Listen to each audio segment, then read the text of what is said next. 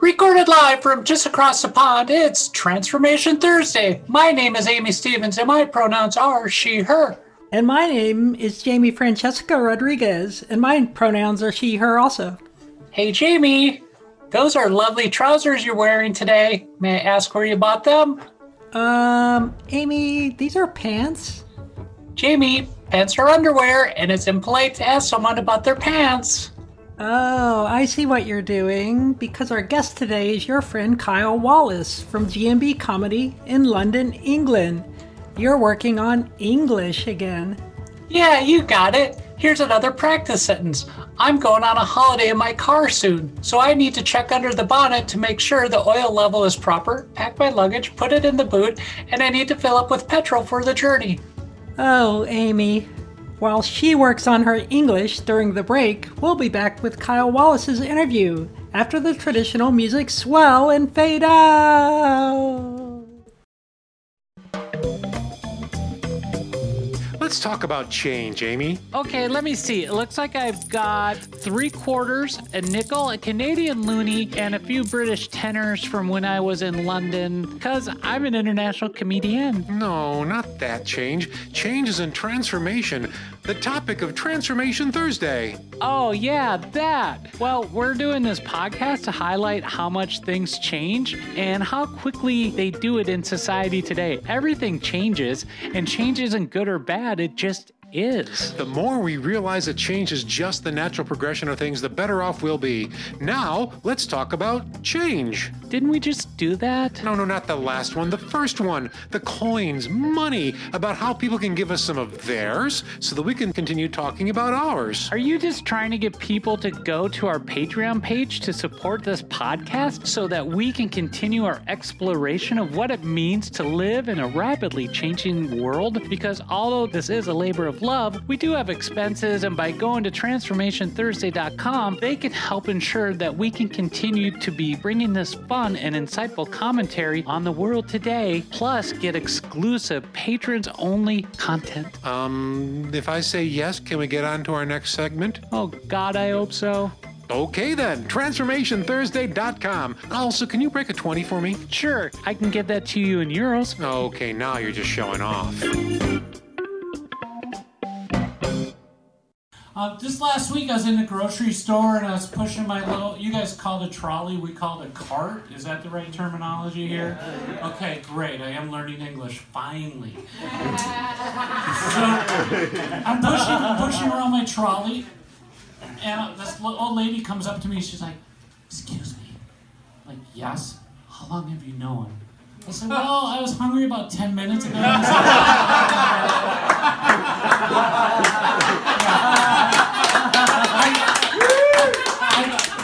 I'm gonna have frozen pizza tonight, okay, ma'am? Welcome back to Transformation Thursday. I am Amy Stevens, and my pronouns are still she, her. And I'm Jamie Francesca Rodriguez, and my pronouns are she, her. The audio you heard coming back from the break was Amy performing her first stand-up in London with GMB Comedy at the Royal George Pub in May of 2019. Our guest today, Kyle Wallace, runs, produces, and hosts many of the shows GMB puts on. We're going to discuss with Kyle what has changed for GMB since the beginning of the COVID-19 pandemic. We will discuss Kyle's views of American politics and Trumpism from across the pond in our second segment. But before we do that, Kyle, welcome to Transformation Thursday. But before we jump into the interview, what are your memories of Amy's first set with GMB Comedy? Hi there, folks. Well, strangely enough, actually, I remember the night really well. That was such a fun night, and probably one of the reasons I remember it is because, we've had so little live comedy at all for the past year, so it's one that stuck out. Amy's set was great, but in particular, it was for an American, it must have been a really difficult thing because it was during our Eurovision night, if I remember right. Yep. Which for an American, that must have been absolutely crazy. And you took to it like a duck to water. It was incredible. And they absolutely loved you. And we did, I mean, so much so that the crowd loved you that I asked you to host a charity night with me. I think was the next time you were back over. Yeah, that was December of 19. Wow, is that all? That seems so much longer ago. It does. Oh God. Like we lost a whole year. Yeah, 2000.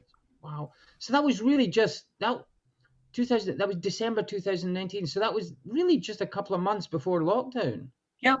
Good heavens, that I don't know about you, but that seems so much longer. That I thought that was something like 3 years ago, but no. Wow. But yeah, go back to what you're saying. I loved Amy's stuff. It was incredibly fresh. It was. I mean, I'm not sure exactly how the sort of like comedy, certainly comedy within the sort of like trans community goes, but it was just the kind of thing that the British crowd loved. It was kind of cheeky. It was, yeah, they absolutely loved Amy's stuff. Which, if you've seen the video, if you hear the video, you could tell the audience were lapping it up. Yeah, and I do have to, at least I had watched Eurovision the year before, so I knew what I was getting myself into. So that's why I had the sparkly gold dress on, and I knew how to, and I even opened with a joke of saying, even my daughter is like, what is this crap? Because she didn't understand how Israel won in 2018. So she was just like dumbfounded how the show works. And I'm like, the crazier, the gaudier it is, it's like the better it's going to do. So, yeah, so I was smart enough the year ahead of time. So, but no, thanks for having me on and over there. It's been amazing. And, after this pandemic calms down, I did have a trip planned for May, but we'll get that rescheduled sometime, hopefully later this year, next year. Yeah, well, as I said to you back then, anytime you're over here, there is a stage waiting for you at G&B. It's so long as G&B's here, you have spots in London. Oh, thank you so much. So yeah, Jamie and I will come over. We'll get her on stage too. Have you ever done any stand-up, Jamie? Oh, there's no time like the present, right? No, honestly, I haven't, but I don't know. I'd give it a go. Yeah. Well, Kyle, so the last time I say it was 2019, it was a whole world ago. So, but you've been in London this whole time during the pandemic, pretty much. Talk about about a year ago. Well, today's a big anniversary, so congratulations, 7 years for G&B. Yes, 7 years. It was today, 7th of March, 7 years ago that G&B did its first ever gig, and that was at that time. It was just once a week then, but then over the intervening years, we expanded to three nights a week at 3 different venues, and there was over the time there's been other venues, monthly gigs and stuff like that we've done. So yes, it all started 7 years ago tonight. Our birthday, we're doing a birthday gig on Tuesday, and we're having our first ever headliner. So the act who headlined 7 years ago, he's coming back. He's now quite a big comedian on the UK circuit. So he's come back. He's going to do a spot. A couple of the acts that were on that night 7 years ago are coming to do some spots. Some of the new and favorite acts from the current stable of G&B acts are coming to do. So we're all really looking forward to Tuesday. But as if this needed illustrating, our MC, who was going to be emceeing our online gig, because we started doing online gigs just about 10 and a half, nearly 11 months ago now. And we kind of moved everything online. So we do a weekly online gig. And it took us a little while to get them just right, the kind of mechanics of it, everything from the kind of psychology to the technology right. And now it's ticking over wonderfully. And this has largely been thanks to our MC. The MC we have is a guy called Brian James, who just recently moved over from London over to the Isle of Man, which is an island just off the coast of the UK. And he moved there, and he was going to be doing the MC, because it's all virtual. He was going to be MCing from the island, but he can't now because he's ended up isolated because of COVID. So he's now completely isolated. Where he is, the Wi-Fi isn't now good enough because he was going to go somewhere that he could get good Wi-Fi.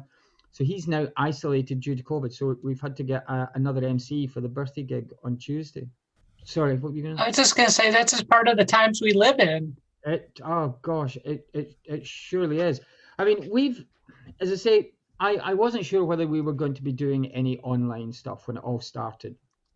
But I realized that, G&B's been going at that point 6 years, and we went into lockdown last year at our birthday, our 6th birthday last year.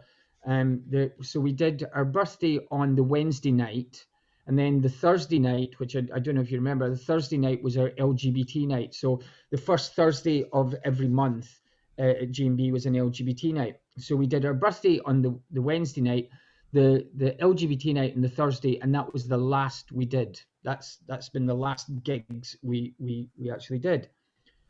So it took us a couple of months, and then it became obvious that, look, we're not going to be getting back on stage properly.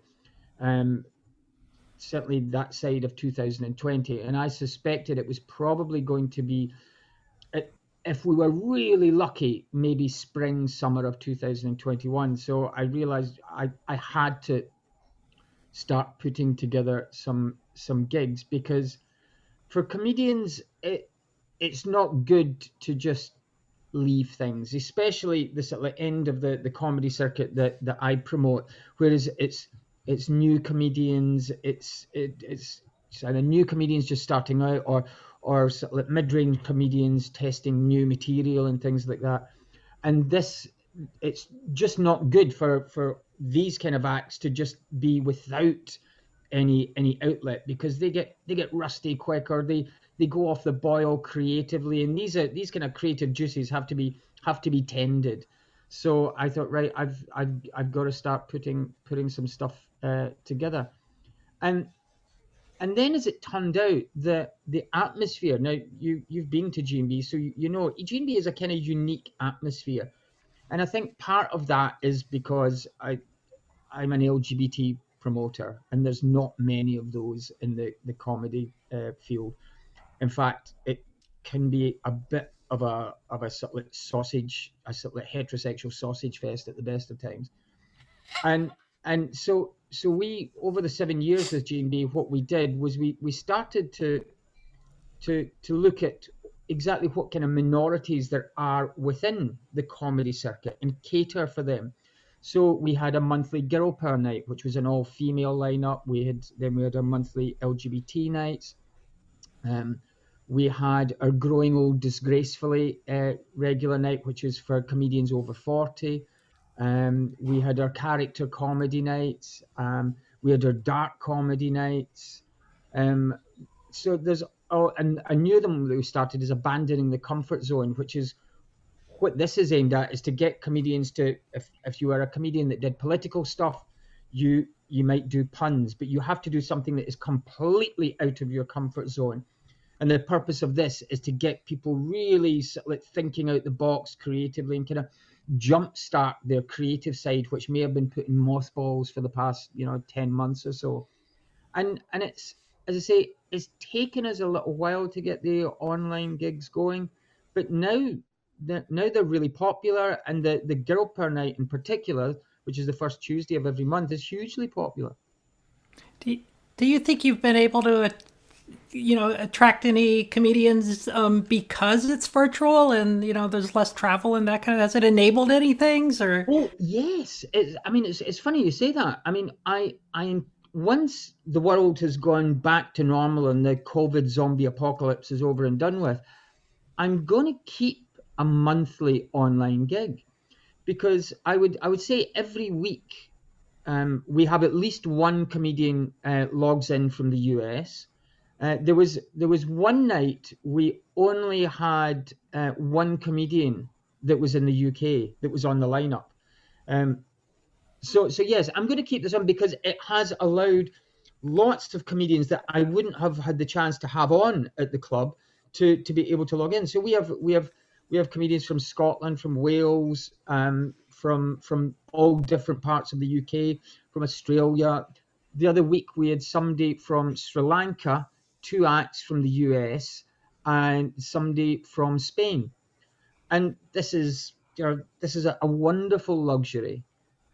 So yeah, it's afforded us to see acts that we might not otherwise get the chance to see at the club, which has been great. That's awesome. It sounds like a really diverse, mix of people from all over the world. One of the nice things about it as well is because I've worked hard with G&B to create I don't want to say kind of family buzz, because that's a bit hack and it's a bit naff, but certainly a very kind of people can go there and feel safe. People can go there and know there's, heckling is not tolerated. In fact, I say heckling is not tolerated. Every now and again at the club, we might get somebody who heckles, and the audience loves this. Because this is invariably somebody that's never been to the club before, and if somebody heckles, they cannot wait until I get back on stage. I usually MC the gigs, so they can't wait till I get back on stage, because I am going to have them for dinner. So there's this kind of nice friendly kind of family atmosphere, which has managed to translate into the online shows. So quite often, well, not quite often, every week now, the online shows, once the show is finished, people tend to hang around for sometimes up to 2 hours after the show, just to kind of chat and catch up with everybody on the Zoom link, much in the same way they would do at the end of a gig, having drinks with friends and, people that were on the lineup and all the rest of it. So we've worked really hard to extend that kind of vibe that we get from the live G&B shows into the online shows. Right, and right now it's just Tuesday nights weekly, right? Yeah, every Tuesday night. And that's going to be at 7:00 London time, so that's Greenwich Mean Time. 7:30 it starts, yeah. 7:30. Okay, so 2:30 here, East Coast U.S. time in the afternoon. So. And one of the things that which we were going to do with the live shows, I think I might have discussed with you, Amy, was because we did in December, we did the sort of trans comedy night, which was a little experiment. We raised money for 2 different charities, and it was a little bit of an experiment to see just how viable this might be. Because if I were to, and I was thinking about this the other day, if I were to look at my top 20 favorite acts from the London circuit, 4 of them are trans acts. Now that's a kind of fabulously disproportionate statistic. So when we put the trans comedy night on in December, that was such a success. It was so popular. Everybody loved it so much. We said, right, this is going to be a kind of regular feature, like a girl power LGBT thing. And we were going to do it. We were going to make it every quarterly. So every 3 months, we were going to have a ticketed event on a Friday night at the Bell, which is where you performed out with the charity night with me, Amy. And that was all set. It was all organized. The owners of the venue were so behind it. There was a lovely, lovely lady, Catherine, who was very much a fixture of the London trance scene. Sorry, she passed away earlier in the year, and yeah, she passed away earlier, and we were going to be doing this with her. Sorry that. Yeah, that's fine. Yeah, take your time. Sorry for your loss. She was an absolutely wonderful lady, and she was going to be part of the. I'd asked if she wanted to be part of the kind of like organizing team of these nights, because she was one of those people that knew everybody. You know, that side of the London scene, she knew absolutely everybody, and she'd been coming to G&B for must be about 4 years, and always came with at least 3-4 people, and often brought girls that were coming out for the first time, and she knew that this was somewhere that they were going to be absolutely safe and looked after. And I thought, actually, this is a comedy night is a wonderful place for something like this. And the management of the Bell, they were so behind it. So they were putting on security, separate security, and bar staff upstairs, so that it was a completely isolated club from the rest of the venue. And of course, this was supposed to launch in April last year. And as Catherine had passed away a month or so before, we decided this was going to be not just the launch of this night, but it was going to be in memory of Catherine. And that's one of those things that of all the things that we lost last year, this is one of the things that I kind of mourned the most was the loss of this, because the December started the momentum for that, and it's we're going to have to start from scratch kind of thing with it again. And Catherine is going to be, well, she's not going to be there to help it along the way, but she was there at that December show that I did. She was up at the front table in the left corners. That's the lady. Yeah, that was her table. Did she had a friend or two with her that night that they were out for the first time? I distinctly remember, now I can see it as we talk through that. And that lineup that night was, in fact, not only did I perform that night, I actually co-hosted with you. Yes. And so that was an extreme honor, and I thank you so much for that. And, but you have Jordan Gray, you had Dean yes. Cathell, and Jenny B-side. You have some amazing gender expansive and trans performers, right there at your fingertips, who just put on amazing. And Jordan whipping out her boobs in the middle of a show is something, I'll never. Yeah. It's just, to be able to host and watch that for the price of nothing was worth it. So, Jordan's incredible though, isn't she? Yeah. Just incredible. But then all the acts you mentioned, your Jenny B-side is one of the funniest acts you will ever pay money to go and see. Dean, I'm a bit of a fanboy when it comes to Dean's stuff. If Dean is around in 20 years, I think Dean will be a household name, because Dean has a real sass and gusto and edge and an originality and a real there's real intelligent comedy in Dean's stuff. Yeah. So yeah, there's an incredible wealth of talent here in London. Yeah, maybe I need to move over there, so it's something to think about. We'll discuss that more in segment 2. Yeah. Exactly. How did the two of you get together? Kyle, how did you hear about Amy and end up inviting her over, even pre-pandemic, before? Well, oddly enough, the somebody whose name we just mentioned there, I believe it was Jenny B-side that introduced you to the club, wasn't it? Yeah, it was Jenny. Yeah. And I think it was Jenny. Jenny had said to me, said, "Look, there's somebody I know who's over here. She does comedy. Would you give her a spot?" And if Jenny asks for somebody to get a spot, I don't question. There are certain people that you say, "Look, will you give this person a spot?" And I just don't question. I know that if Jenny's recommending them in any shape or form, they're going to be good. And indeed, Jenny was absolutely spot on. Yeah, no, it was, and I'd only done a handful of gigs too at that time, so that was. Well, I didn't know this until you told me afterwards that you'd only done a handful of gigs. I assumed you were some seasoned old pro.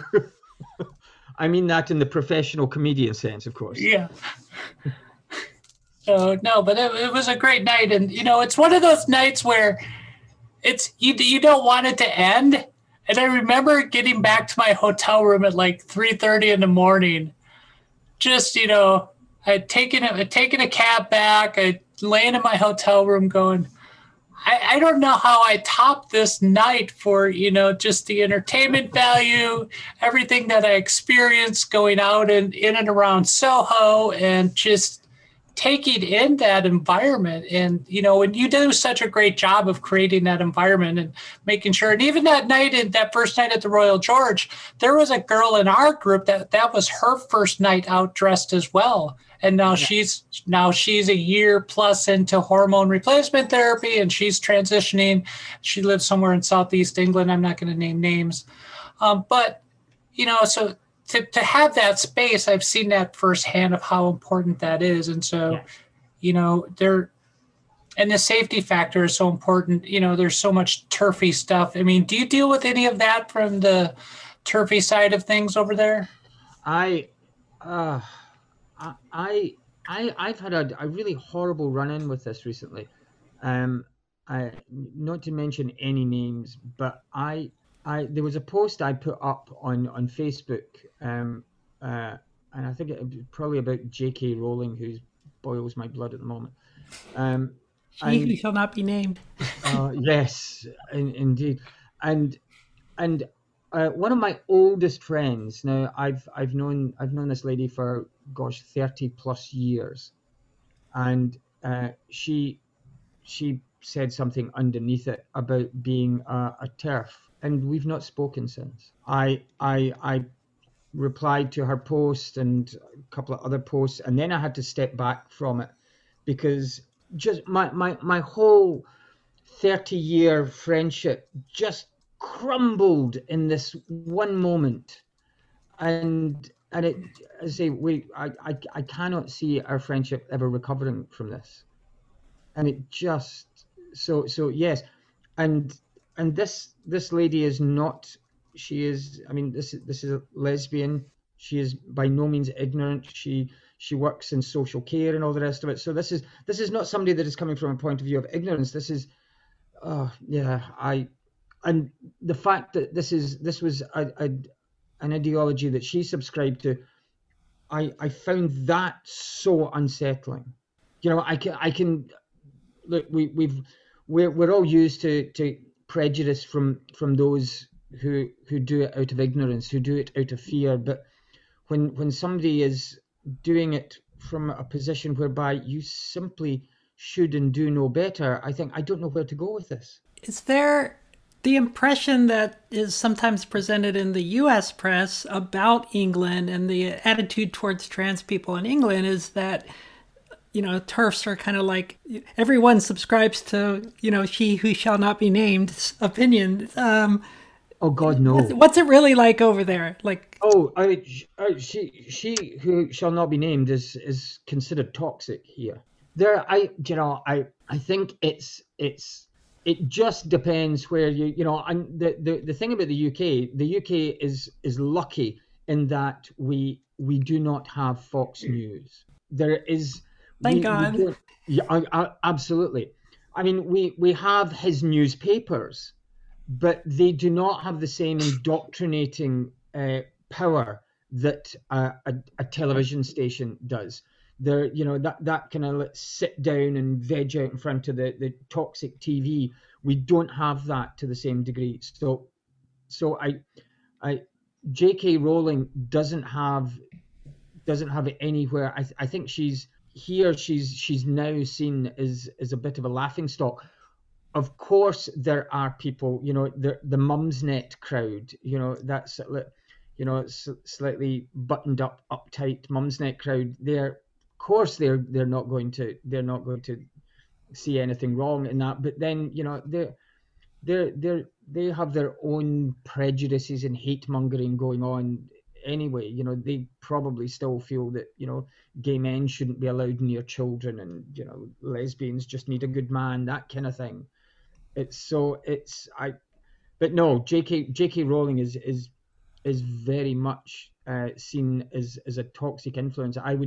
I would say the vast majority of people here don't see her as anything other than toxic. There was a television series that she wrote the book that it's based on under another name, and the TV series fell flat because people just didn't want to know. And there's great talk over here at the moment about how the new movie, the Fantastic Beasts or whatever, whether that's going to fall flat on its face in the UK when it comes out, which I hope it does. Oh, it's good to hear that. Sometimes I think the way news gets presented is it's like position A versus position B. With the way it's presented, it sounds like it's kind of 50-50 when it can actually be like 90-10, right? And, so it's good to hear that. I mean, I don't think it's 90-10. I would like it to be 90-10. I think it's probably uglier than 90-10, but it's by far, it's not 50-50. I mean, I know that we all have a tendency to live in a bit of our own bubble of creation, but I mean, I don't know anybody other than this one person that thinks J.K. Rowling is anything other than a toxic figure now. I think this will increase. Unfortunately, as we know, politics is such a weird fluid that it's, you can never tell. But I think there is an element of what J.K. Rowling has done here is she may have done some good because she has well and truly opened the doors to the debate, whereas before the debate was controlled very much by the Mumsnet crowd. Whereas now, because J.K. Rowling has thrown open the doors and has let the trolls out of the cage kind of thing, then people jump to defence, and actually sometimes that works in favour. And so I think what she's done is people now are probably a little more educated about it than before J.K. Rowling, and that's good and bad. But I think there is an element of what she's done that history might show wasn't such a bad thing. She was, but what happened wasn't. Yeah, and I think from at least here in the United States, because I pay more attention to that just because of location based, but I think it's like 70-30. I agree with you. It's not 90-10, but I think 70-30. And I think those 70-30. And I think that 30% are, like we've talked about, it's those Trumpers and those hard right people that are just, they're not going to, Marjorie Greene, the U.S. representative from Georgia, Kyle just grabbed his face. There's a name that got a reaction. Oh my God. I mean, please, nobody take this the wrong way, but there are some witches that should be burnt at the stake. I mean, she has roots in Salem, that woman. She must have. She is, I mean, oh my God, she is one of the most toxic human beings I think I've, all the wrong people have guns in the US. I don't know where she gets her ideas, but I don't know. I think she boils up chicken blood at midnight, smears it all over her nipples, and steps into a pentagram and asks for wisdom from Satan. I don't want to. By comparing Marjorie Greene to witches, I don't want to denigrate witches. No, you're absolutely true. Maybe I should rephrase that to Satanists in general. She is toxic beyond belief. I mean, that big sign that she put outside her office is just, it is childish, it's reprehensible, it's disgusting. Well, maybe we should come back to comedy and wrap up this segment. Yes, indeed. Yeah, let's go. Actually, I wanted to ask one thing. What are your plans post-pandemic? Like, I don't know what the time frame looks like over there, but how are you going to transition back to a? Well, this is a really difficult one because last summer, towards the end of last summer, when our lockdown kind of ended, the government, we actually had some live gigs, but there was so many layers of limitations that was put on them. So everybody had to be social distanced, and then there had to be in social bubbles, and you had to have food served, and you couldn't open beyond a certain time. I mean, to give you an idea of the one of the venues that we G&B always has, it's kind of our spiritual home, is a venue over in East London called Arch One. It's run by a lovely guy called Rob Clark, and he's had this venue for 10, 12 years. And Rob, I mean, it was Rob that got the girl power, helped us get the girl power nights going and all the LGBT nights and all the specialist nights. He's the one who kind of helped us get these nights going. And he, when we were allowed to start doing gigs back, he went through the most incredible hoops of fire he leapt through to try and allow us to put gigs back on. He bought for the club a medical air filtration unit and a portable air conditioning unit, which what this does is it kept the humidity of the room down, so, and it filtered the air. Now this medical air filtration unit is the kind of thing that they have in surgeries and pharmacies and operating theatres and all those kind of things, so that it filtered the air, so there was any viral particulates around the air, and the air conditioning dehumidifier to keep the humidity down. And this is constantly being monitored throughout the night. He got food organised, somebody was making food, and he went through all this, spent thousands of pounds. We got 2 gigs before the government shut us down again. Oh. And he spent a fortune and Lord knows how much time and effort to try and do this. And every time he came to the government's, right, this is our new standard, the government would literally change the goalposts again and change the goalposts again and change the goalposts again. And eventually it got so silly. But he went above and beyond. And we had temperature guns, so everybody was getting their temperature before they were allowed into the club. Hand sanitizers, everybody's name, address, and email address was taken for track and trace. And we went above and beyond the government regulations, and we managed to get 2 gigs before the government went into lockdown.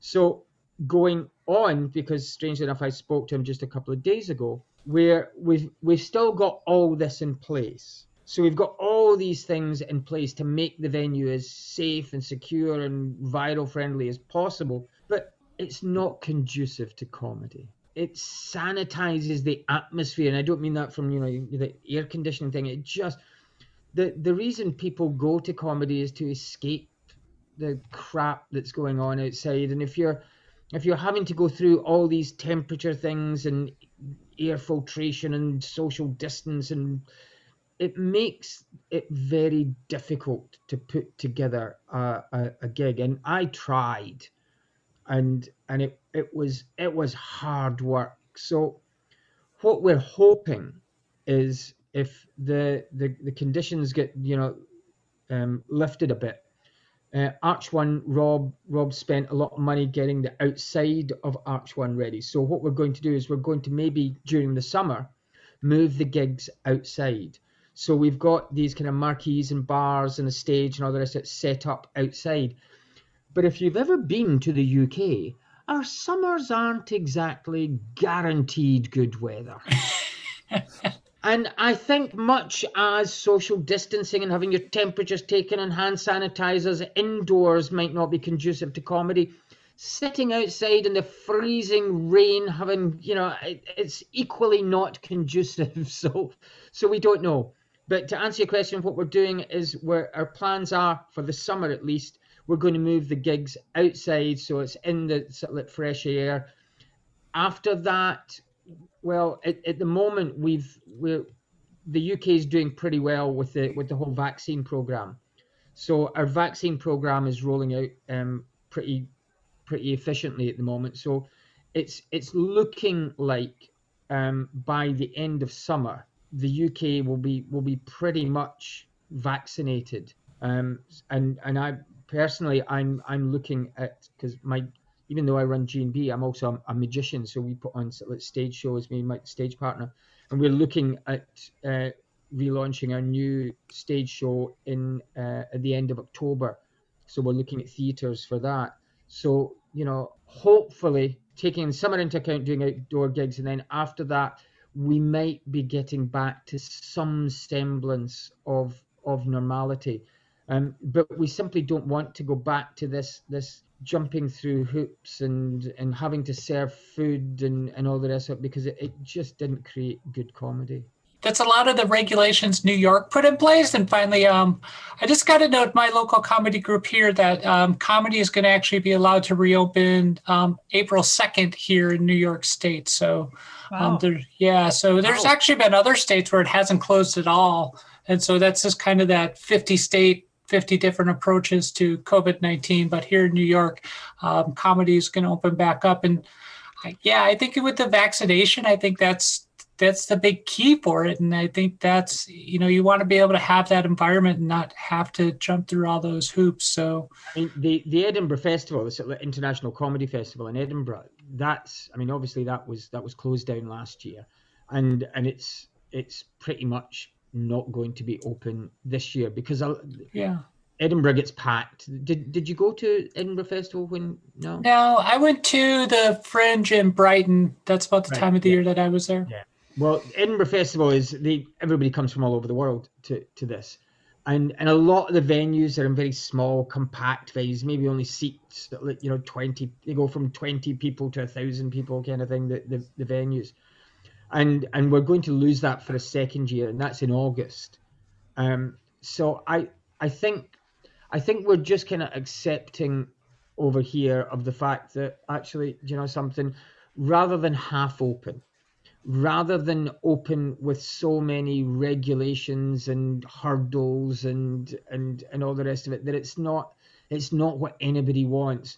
We're all kind of getting into the idea of just hunkering down and getting to a point where we can open properly. So say that's all to do with the vaccine. Everybody's, I'm hoping to get mine in the next 10 days. Yeah, I get my second dose of the Pfizer vaccine in a week and a half. So no, I work at Starbucks. I mean, I'm public facing employee, so I'm eligible.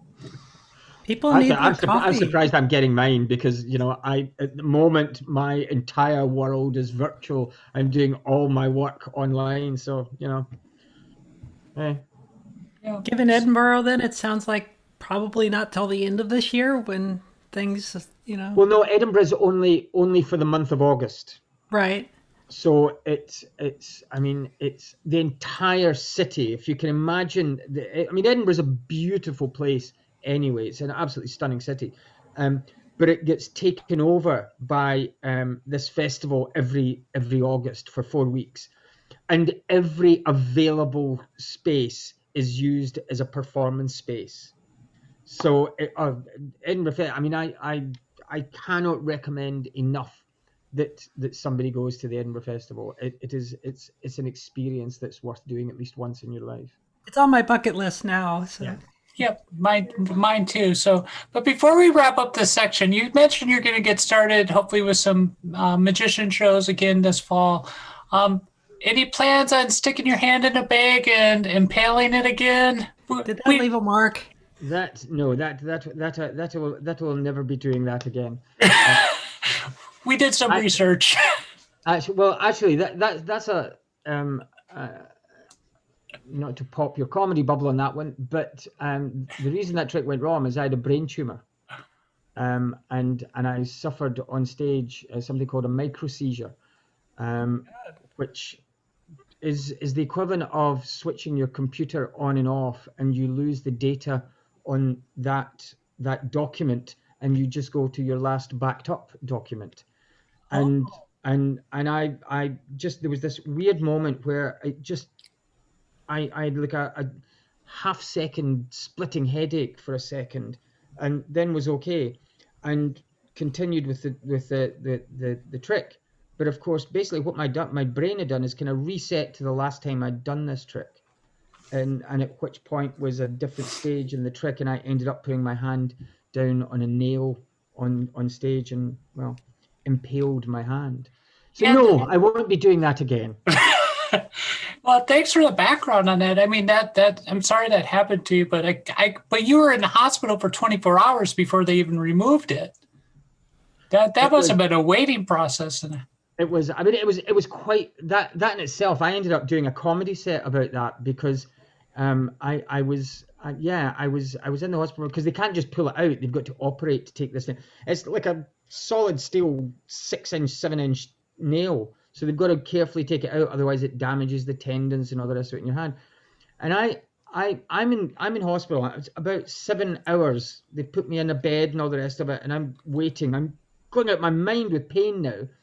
And I pressed the little buzzer, and the nurse came along, and I said, "Look, is there any chance of some painkillers?"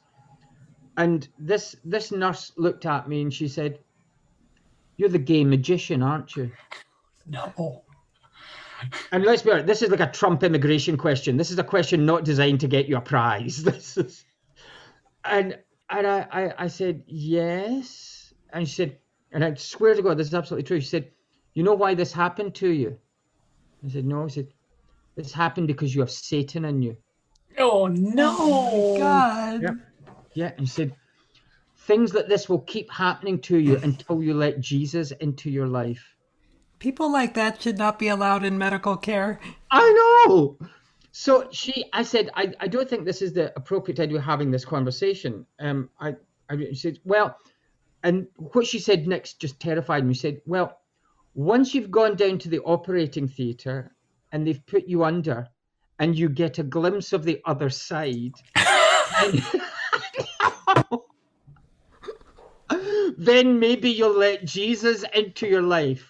I thought at that point, I thought, nothing this woman gives me, I am taking now. I will endure the pain. I am taking no medicine this woman gives me.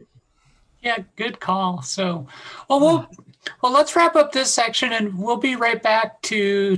We already got a little preview of Kyle's politics, but we'll come right back with more Transformation Thursday right after this. To financially support Transformation Thursday, go to transformationthursday.com and that will bring you to our Patreon page. Once there, click on the Become a Patron button. You can also follow us online on Facebook. You can follow us by searching for Transformation Thursday Podcast, and please join our private Facebook group by searching Transformation Thursday on Facebook. On Twitter and Instagram, you can follow us at TransThursPod. To make sure you stay up to date with all the latest episodes, please subscribe to the Transformation Thursday Podcast on Spotify, Apple Podcasts, and Google Podcasts, or wherever you get your podcasts. On Apple Podcasts, please leave us a 5-star rating and a short review. It's free and it does help get Transformation Thursday out to a larger audience. Finally, Transformation Thursday is copyrighted material, all rights reserved, 2020. Welcome back to Transformation Thursday. I'm Jamie Rodriguez, and my pronouns are she, her. And I'm Amy Stevens, and my pronouns are she, her as well. Hey, if you're wondering about where my usual co-host is, well, our schedules have just not been meshing lately because of everything going on with my life, with school, life, and just it's crazy. And Penny has a busy life, so Penny's taking the day off, and once again, General Counsel Jamie Rodriguez has agreed to sit in with us. So, but I think this will be a great conversation for us to talk to Kyle about, because we're going to talk politics. There's definitely some overlap with the law. There's overlap with mental health, which is my new specialty. So, Kyle, what do you think of American politics and that guy named Trump? As I see your neck stiffening on camera in front of me. Oh God! As you know, I'm a bit obsessive when it comes to sort of American news. I think I probably enjoy it a little bit more than the UK stuff because it's a little more colourful quite often. But the last 4 years has been, I would quite happily have gone for monochrome, to be honest. I mean, I'm all too glad to see the back of Trump, and certainly I'm also too glad to see the back. I used to follow him on Twitter, and as a comedian, it was quite comical to follow him on Twitter. But there came a point about 18 months ago, I thought, actually, I can't do this anymore. This is just too toxic. It's gone beyond the lampooning of him, and he is just a toxic creature. The GOP tends to bring out the best in toxicity. Yeah, I purposely stopped following him just because, I didn't want to give him one more Twitter follower, but... That was my thinking. Yeah, you always knew as soon as he said something stupid, which was frequent, it would get, reported by others, so, you don't miss out. What was the... Do you think he's going to get... that he'll stand for the next one? God, I hope not. I mean, my feeling is there's clearly he still has a lot of support in the Republican Party, but it seems like somewhere between 20 and 30% of the GOP doesn't want him to be the leader again, and hopefully that's enough to make it so that he's not really a viable winning candidate. I mean, he was, much as he was the golden statue at CPAC and all the rest of it, and there was a lot of on-stage lip service given to him at CPAC. The poll they put out wasn't as massively in favour of him returning as I think everybody was expecting, which was actually quite nice to see, because I think the CPAC poll was in the sort of low 60s. Which, if you were listening to what they were saying on stage at CPAC, you would have thought it was the sort of high 90s that people would want him back. Well, yeah, and I think, you look at that support starts to erode, but that very vocal, solid base. And so, but but as your perspective, you're watching CNN and other political shows. I mean, as a gay well, you're not English, you're actually Scottish, but as a gay Scot, I mean, how do you respond to this, and how do you explain this, and how do you view this from that viewpoint? Because, over here, I think I don't know how to put my finger on Trumpism, because it's just this cult of personality that I don't think we've ever really seen here in the United States. Yes, you did. And you saw it the same time as we did with Reagan. Oh, with Reagan? Reagan. Yeah. I mean, in the same way it was a sort of cult of personality, not that it was a toxic cult of personality. And Reagan has still, within the Republican Party, has a sort of almost deified status. And that happened here with Thatcher. Thatcher was the same kind of thing. They still talk about Thatcher in the same way as the GOP talk about Reagan, but we've not had these kind of truly negative populist politicians for several generations. I mean, Thatcher was closer to Donald Trump, because Thatcher was incredibly homophobic.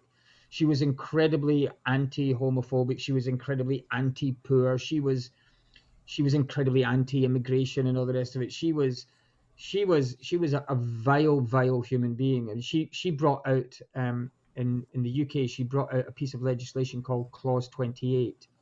Now, Clause 28 made it illegal for teachers to talk about anything LGBT related.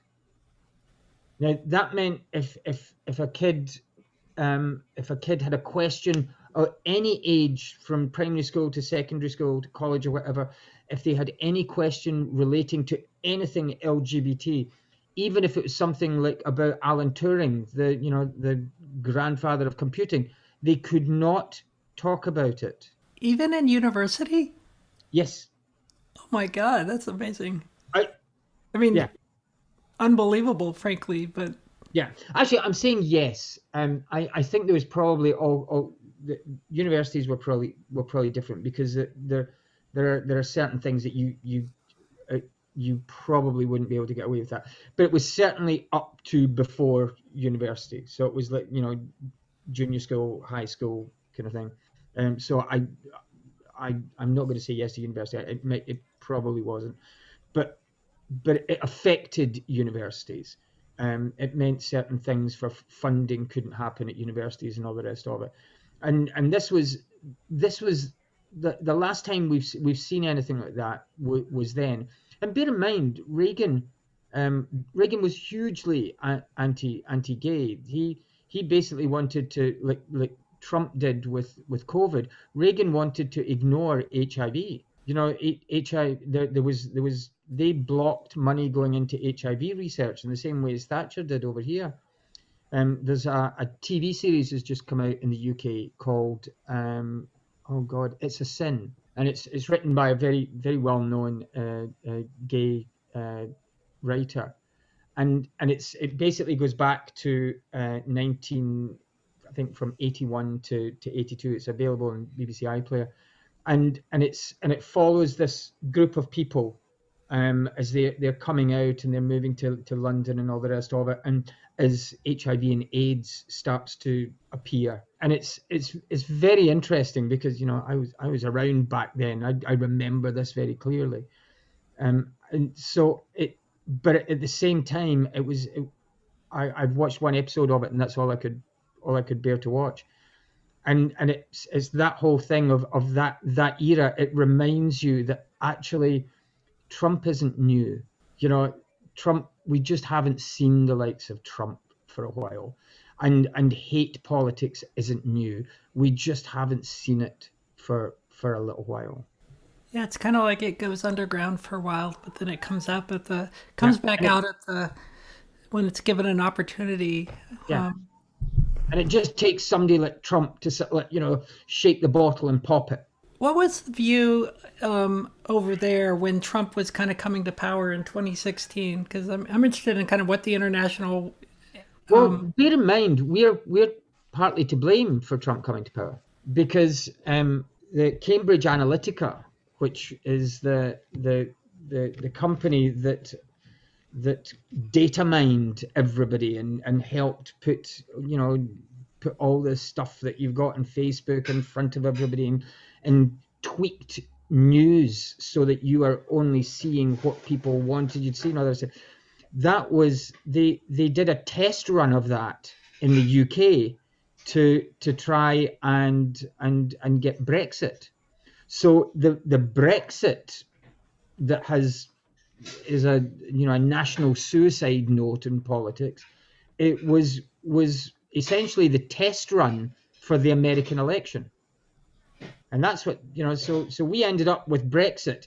This was their experiment to see if it was possible to do on an even bigger scale with Trump. So yeah, I'm really sorry, but we're partly to blame. But yeah, I mean, we were dealing with our own national incredulity. Because we were, as you saw Trump coming down the escalator, we saw Boris coming down a zip wire, and it was, our prime minister is just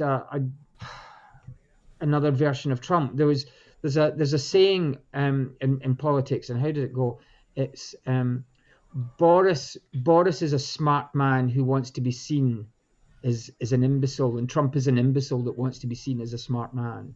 It's a very key difference. And, but one of the things you said in there is that, the homophobia messages of the 80s and coming out of the AIDS pandemic and epidemic, excuse me. But the language we hear now resembles, it's just different packaging is all that it is. Yeah. And so it doesn't stand up to scientific scrutiny, and it always comes back to some sort of quote unquote biblical underpinnings that, expose bigotry and hate. So, but, we talked a little bit about with She Who Not Be Named, but how do we work with people to, continue to show love, empathy, and understanding, but when we're all in our own silos, because, we get our messages from sources that we all like. I'm guilty of it. I'm assuming you are too. And, so how do we communicate with these people effectively that have different viewpoints from us? I don't know. I think I probably have a slightly apocalyptic view of that because and certainly in the US, maybe not quite so much over here. I don't think it's a case of we have our own silos of where we get information. I think in America at the moment, the difference is not right wing and left wing, your opinion, my opinion. The US has fractured along the lines of truth and lies. I think there is now a far more serious fracturing, and it worries me because all too often over the decades, what happens in America eventually works its way over to the UK and to Europe, and it gets somehow co-opted over here. And I do not want our politics to be, and it already has to a lesser degree with the Conservatives and with Boris, where they're quite brazen about I don't care. I'm paying my friends billions of pounds to do something that we know is a lie. They're being quite brazen about lying, and that all started with the Trump campaign, where it's a case of, right, we have no shame now if we get caught barefaced lying. And in America, certainly with Fox, well, not even so much Fox. Fox is actually one of the more rational right-wing news networks at the moment. And they're just, look at Breitbart and all these. They do not care about the truth. They will happily barefaced lie about the facts, and I don't think that's a case of we're in our opinion bubbles and our news bubbles. It really is a case of truth and lies. And how do we do that? I at this moment in time, I don't know. That old saying, the best revenge is to live a good life. I just hope that what can happen is Biden and Harris can turn things around in such a way that they bring better times for America, in which case people have to look at this and say, well, actually, hold on. You said that we would be overrun by migrants. You said our children would be forced to change sexes. You said everybody would be forced to marry their dog, and your father would be forced to have sex with the man next door. All these ridiculous things that the GOP and the news networks come out with, if they are given the chance to be shown to be nonsense, then that's the start. But until we get rid of the truth and lies thing, I don't know. I mean, in this country, I don't know if you know this, but Fox was thrown off British television. You can't get Fox News here because it was not considered a news network. It was considered a propaganda network, and we don't allow that here. Yeah, there's kind of an old saying that something about everybody can have their own opinion, but you don't get your own facts, and that kind of old saying has gone out the window with the kind of propagandist nature of it's like Kellyanne Conway's alternate facts. I mean, as soon as Kellyanne came out with the alternate facts line, you thought, okay, we're going down that path as a culture now. And it is really a cult of personality. There's a kind of a famous, I think it's a photograph of a bunch of Nazi party members, Sieg Heiling, to kind of at their morning assembly at some factory in Germany, and there's like this one guy in the corner who has his arms crossed and is, and often it's shown in history books. It's like at that point, a lot of people were just infatuated, and they were totally sucked up. There were some people like the guy with his arms crossed, but they were vastly outweighed by everyone else. And well, there was in the 1930s, there was a Nazi rally, and I think it was Madison Square Gardens. Oh yeah, Charles Lindbergh had a big part in that. Yeah. Yeah. I mean, it's you could see Trump and his enablers, they were going down that route, and I don't know. I'm at a loss where I don't know what Biden can possibly do, because this whole thing of bipartisanship, nonsense, when the vast majority of the Republican Party is still working on the big lie. You think, well, you can't have bipartisanship when you're still spreading the lie of the election. It's that should be the basis of anything bipartisan. Just say that was a lie, or at least say, look, we were wrong. But that's never going to happen. And so long as that doesn't happen, we as an LGBT community will always be caught in the middle, because we're the easy one to point fingers at. I do think there's like a couple things going on right now. One is Democrats kind of holding their powder to say, look, we gave bipartisanship a try, And if the Republicans are just going to be obstructive like they've already become, essentially, at some point, maybe they decide to do something like, get rid of the filibuster, or they take some other actions. But I think the other point that I don't know, I'd be interested in your opinion on this and what your view is from across the pond, but certainly it seems to me that Biden is making an effort to change the tone. Like, he's purposely not tweeting. The presidential tweets are really coming from the chief of staff now. There's not this drumbeat. You don't hear about some inane anti-factual statement almost daily out of the White House anymore. So I think the whole administration is just trying to change the tone of government.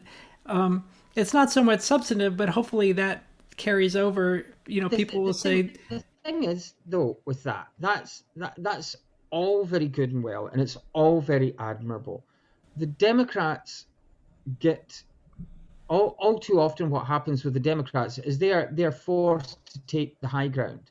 They're forced to be the adult in the room, because the Republicans will lie, they will cheat, they will not behave in a responsible manner. And the thing is, when you're faced with that, the adult in the room thing becomes wearing. When you know that actually I keep offering you the hand, I keep compromising, I keep doing this. And you are never going to be the grown up, because when you just need to look at what Mitch McConnell did with Obama, they just out of spite blocked everything they possibly could, and it looks as though they're going to do that with Biden. And there's the whole green eggs and ham nonsense is just I mean, there it is. That's emblematic in itself.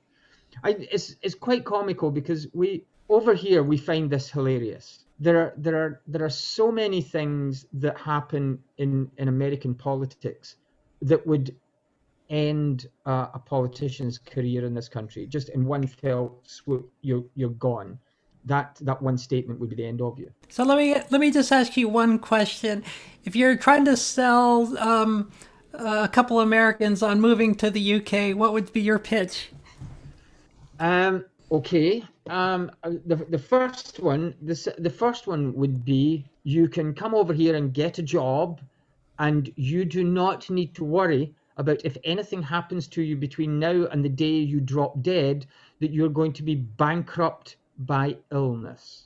And I have several friends in the US, and one of the things that stops them from moving to jobs that they might be more enriched by, that will give their soul succor, are because these jobs do not come with medical benefits. And things aren't perfect in this country, but I have had 5 different cancers in my life, and if I was in the US, I'd be bankrupt and probably dead, because certainly the last one I wouldn't have been able to afford the treatment for. If for no other reason, I think the model for a civilized society has to be free healthcare for all.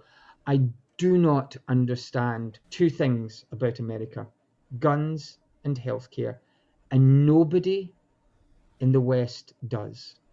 Nobody in the West understands how you can send your kids to school and be afraid they will be shot. The fact that you have gun emergency drills in schools, this in the UK and in Europe, this we look at this and we think, what is wrong? What on earth is wrong that you think guns are a good idea? Because it's the big lie. What stops bad people with guns is good people with guns. No, what stops bad people with guns is bad people not being able to get guns. So yes, that's all. Those 2 things. Everything else is semantics. But if you can literally not be afraid of guns and not be afraid of getting ill, everything else is really just semantics, and it allows you to be yourself without fear of of the big stuff getting in the way of chasing who you want to be. Well, it sounds Does that pretty answer your good. question? No, that sounds awesome. And the good news is that psychology is on the shortage list over there. So once I finish up with my credentialing, I can. Yeah, I mean, you get your ass over here. That simple, honey. You just get your ass over here. Well, I think a couple of Americans on this Zoom call would probably hop at that opportunity. I mean, I worry for my American friends. I mean, I lost a friend in 9/11. I used to go over to the States. I used to go over to New York probably about once every 18 months. I haven't been there since then. I worry for them because it just I mean the Religious Freedom Restoration Act, when that came in, I thought this is something I would expect from a developing nation. This is not something I would expect from a Western civilization. It is one of the ugliest pieces of legislation that I think you can even conceive of. Jamie, how many times have we brought up that topic? Oh my God. Yeah, I'll bet. We need the Equality Act. Yeah, I'll bet that's I'm sorry to have been a bit hack on that one, because I'm sure that's something you have debated ad nauseum. But it is ugly. That is truly ugly, and it's the one piece of legislation amongst so many. But that is one piece of legislation we really don't get here. How that can be even contemplated, let alone tolerated and put on the statute books. Although when you see who did it, it doesn't really surprise you. Yeah. Yeah, you know, in our other podcasts, that topic comes up a lot because, you know, RFRA, you know, Jamie, if I'm saying this wrong, please stop me, but it sits over almost everything. And as Jamie has, you know, taught me, it's like a super statute. So, you know, you almost have to view anything culturally, you know, and how it interplays with RFRA. And, you know, and Jamie mentioned the Gender Equality Act. I mean, if that passes, you know, the Equality Act, then, you know, Jamie, you know more about that language than I do. Yeah, the Equality Act has a specific provision that says it basically takes priority over RFRA. So it wouldn't repeal RFRA directly, but as far as the Equality Act provisions and applying them, they would not have to follow RFRA, or RFRA wouldn't take priority over the Equality Act's definitions. So, you know, God help us, we'll get that Equality Act passed. Do you think it will pass? I think they have to bust the filibuster. I think they're going to have to get rid of the filibuster to get it through. Yeah, that's my feeling on it. I think that if they've got any hope of that, it's got to be post filibuster. Well, I think this is a perfect place to wrap it up. What do you two think? Oh yeah. Yeah. I see darkness behind you there, so it's, you know. It's been dark here for a few hours.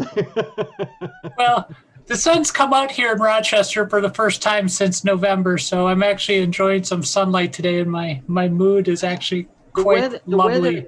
The weather in London has been lovely the past couple of days. It's been it's got a real sense of spring. My dog is loving it. She's fast asleep next to me at the moment. She's been loving it.